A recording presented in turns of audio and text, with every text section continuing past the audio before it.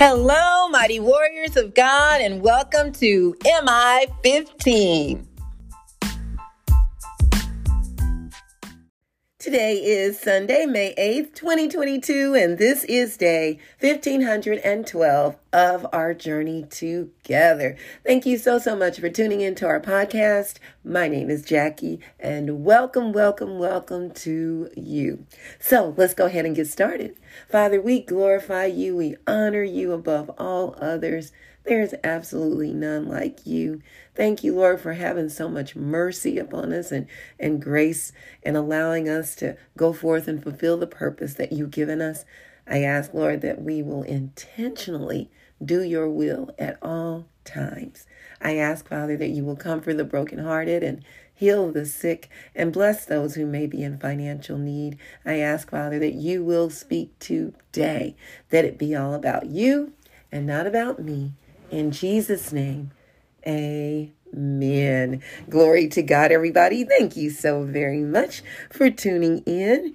Today's message is, what are you known for? We are all known for something that we know how to do well. You know, when you need a mechanic, you ask somebody, who do you go to? And they'll tell you, and they're like, oh, they're so good. They do, such great work. And it's because this is what they're known for. Well, we're going to see what others were known for here in Acts chapter 19, verses 8 through 22. What Paul was known for, what the 7 sons of Sceva were known for, and what the townspeople were known for, and how their lives changed.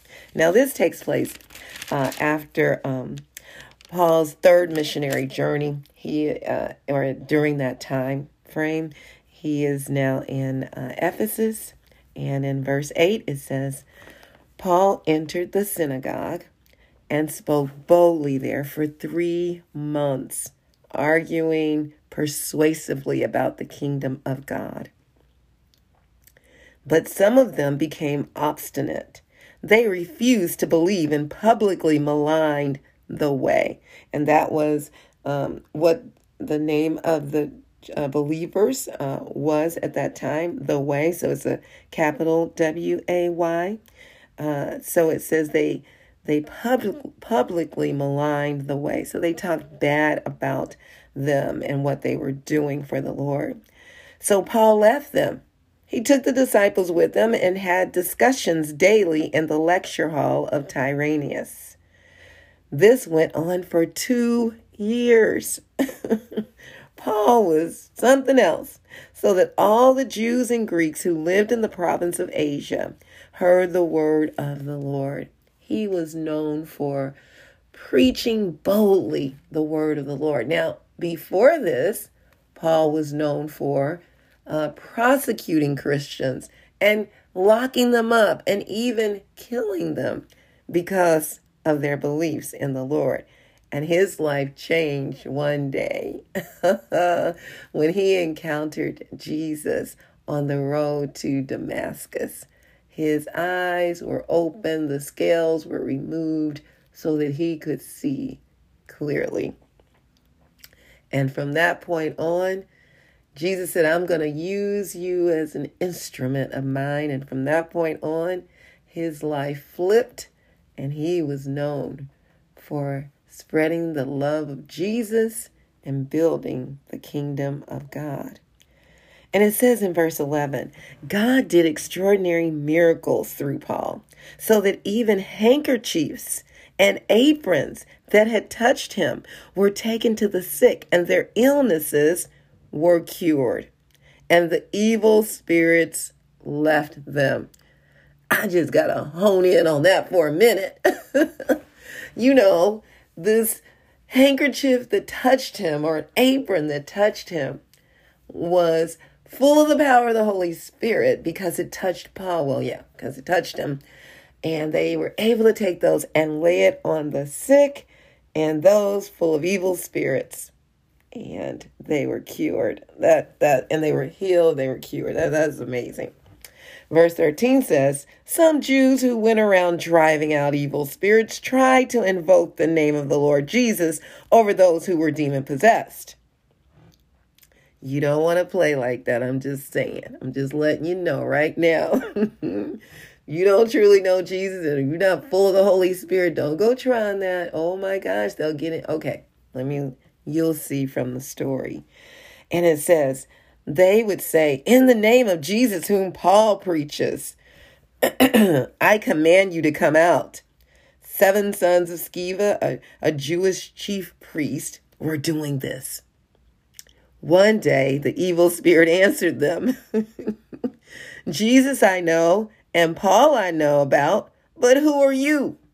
Then the man who had the evil spirit jumped on them and overpowered them all.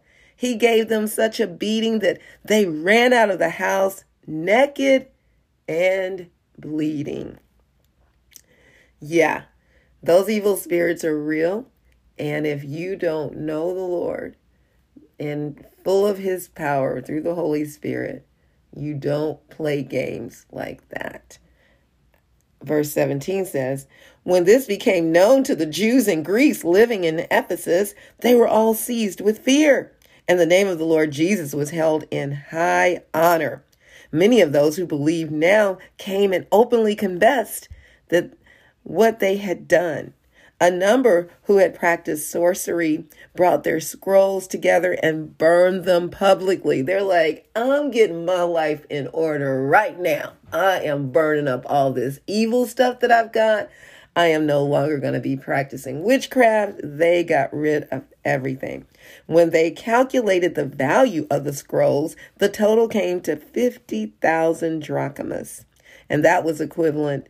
Let's see. So let me tell you the breakdown. It says about a day's wages per 1 drachmas. So they brought 50,000 drachmas. Wow.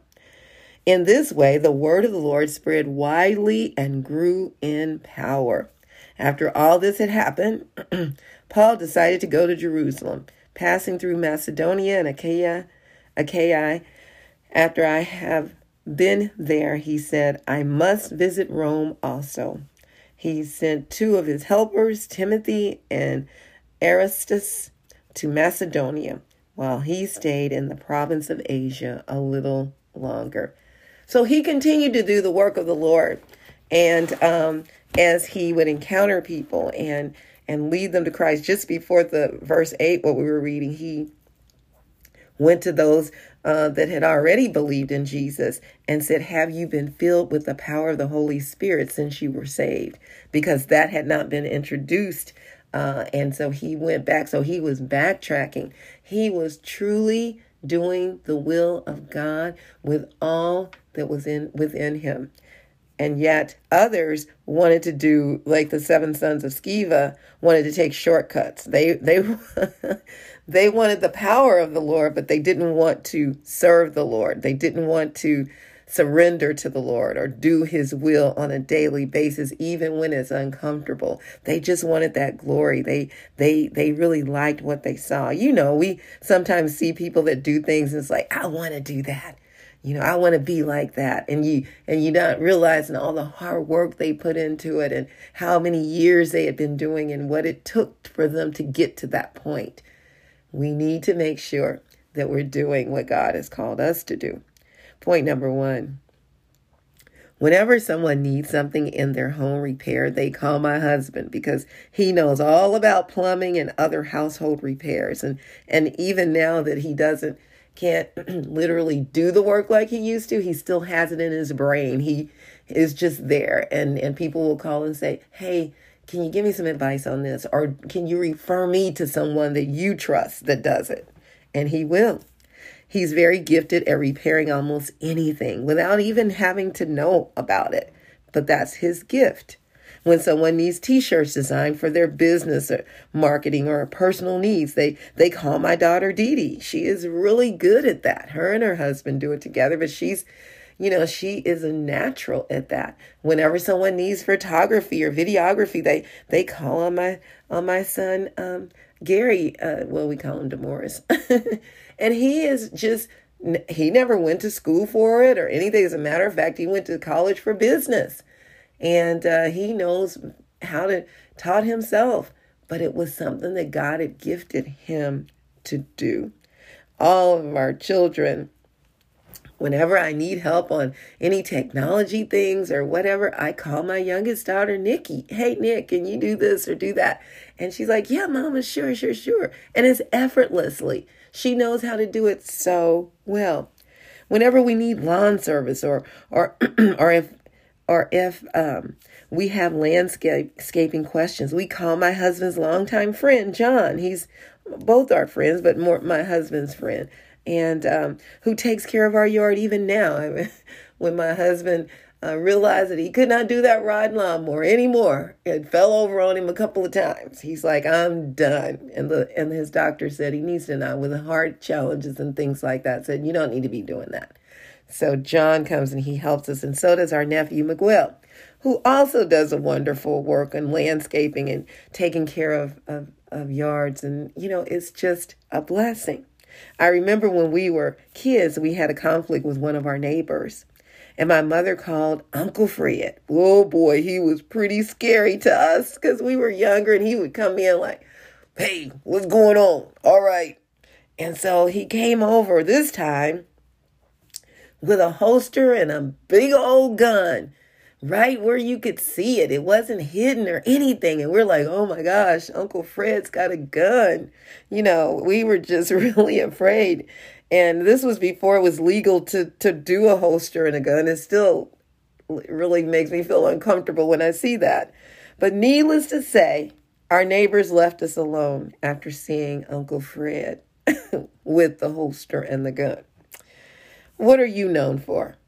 Are you known for doing good or for doing evil? We're all known for something. Point number 2. As you can see here, there was lots of evil going on, and it was revealed through perpetrators. Yeah, those 7 sons of Sceva who thought they could do like Paul, but it wasn't happening. The good news is that many people were saved. They were delivered and set free that day from evil spirits. These spirits were ushered in through sorcery and witchcraft, which we could be doing unaware because it's just something that we've grown up with doing. Like I grew up with, what's your sign? The horoscope. Well, that's not of God. That definitely falls under the category of witchcraft. God does not want us worshiping what he created or counting on the moon, the sun, and the stars to determine, who we are. Jesus determines who we are. We are ambassadors of the Lord. We are sons and daughters of God. We are heirs and joint heirs with Jesus Christ. All right. So we're servants of Jesus. We're Jesus's friend. We've got so many things that we're known for, and we need to understand that. And sometimes we do it out of ignorance. But once we know better, God expects us to do better, just as these people did. We too could be ushering in evil spirits through a number of things, through associations, through drugs, alcohol, bitterness, pride, sexual immorality, unforgiveness, lying, cheating, and stealing. I think you get the drift. I think you get, you understand what it's all about. The more we hear this, the more God reveals to us what is going on in our own lives that we need to change. I used to fit in many of these categories until I surrendered all to Jesus one day. And I tell you, it was the best thing I could have ever done in my life about 40 years ago. And I have not looked back. There's nothing to look back for. I'm now known as someone who does the will of God. What about you? I remember I used to be known for, hey girl, let's go out partying. We didn't say partying, but let's go out to the club. Let's go out. Let's do this. And so, that's what I would do. Me and my husband would go a lot together. And sometimes he may not want to go and hang out with his friends. And me and my friends would go out partying. And that created some division. When you going out like that on a regular basis and doing those things, and not with we were married, not with your spouse, you're drawing attention in the wrong way. And I'm telling you, it can come back to haunt, and it did with me. And I'm so grateful to God for it. So now let me tell you what I'm known for. Now I'm known for, here's something that happened. Okay, so just the other day, last week, while being at the school I was in, a lady just came to me, and I'd met her just once, and just a very kind-hearted lady. And I was walking through the office, and she said, "Can you come here for a minute?" I'm like, "Yeah." She's sitting at the front desk, but she was in an area where it wasn't as busy. And she said, my brother died, and we just need peace right now. And will you pray for me? And I was just blown away. I said, "Sure. Do you want to pray right now?" She said, yes. She got up from her desk, and she held my hands, and we prayed right there, right then. I was just amazed. I'm like, look at God. She said, "Thank you." And then a couple of times during trainings, back to back, one lady came to me while we were just talking and just having great conversation. And I don't even know how church came up. And she said, "What church do you go to?" And I told her, and I said, "I go to Destiny Life Center now, and right across from the Royal Stadium." And she said, "I will be visiting." I'm like, "Okay, great." And then just this last week, another young lady asked me, as she was getting ready to leave, she said, "I'm from out of town. I'm new here. And where do you go to church?" I'm like, oh my gosh, God is doing some stuff, but back in the day, it wasn't that way. And I'm so grateful you can see the change when it happens in you. God will send the people. He will do great things through you, using your gifts and your talents. So trust him. If you got breath in your body and you're struggling with some things and you're like, "Lord, I don't know why this is happening or why that's happening, why I'm getting beat down all the time," do a self-check and ask God to show you what's going on in your life that does not line up with his will. And then believe it, and then repent if that's necessary. Humble yourself, and do his will.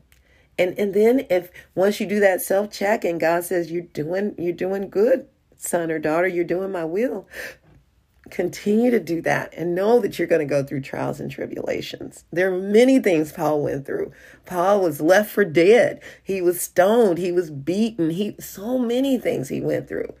But yet he was still doing great works for the Lord. So don't be surprised at the trials and tribulations. They will happen. But count it all joy to suffer for Christ's sake. And I know that sounds like, ooh, that hurts, that's rough. But as you continue to do his will, it will get easier. I'm not saying that it won't hurt at times. It will. Your feelings will be hurt. Different things will happen. But you know that you are with the Lord and your destination is with him for eternity. Now, how do you get there? Well, it's through Jesus. You need to know him as your Savior and your Lord. Romans 10:9 says that if you confess with your mouth that Jesus is Lord and believe in your heart that God raised him from the dead, you will be saved. That is the goal. That's what it's all about. And the angels rejoice in heaven when another one comes to accept Jesus. I love you all so, so much. May the Lord bless and protect you. May his face radiate with joy because of you. May he be gracious unto you, show you his favor, and give you his peace. In Jesus' name, amen. And remember, we can do all things through Christ who strengthens us. And please don't forget to check us out on our website, JackieBikesMinistries.org, JACKIE, be like boy, UYCKS Ministries.org. Check out the messages and please share them with others. And also please subscribe to our website by entering your first and last name and your email address. And don't forget to check us out on tzonekc.org. Check out what we're doing with our precious youth. And we'll be doing sign up soon. And we love to work with your young people. We're teaching workforce skills, life skills, and entrepreneurship development. And don't forget to partner with us and check that donate button and donate whatever the Lord puts on your heart to donate. All right, mighty warriors, go forth and make it an awesome day, fulfilling the purpose that God has given you. And I will talk to you later. Bye-bye.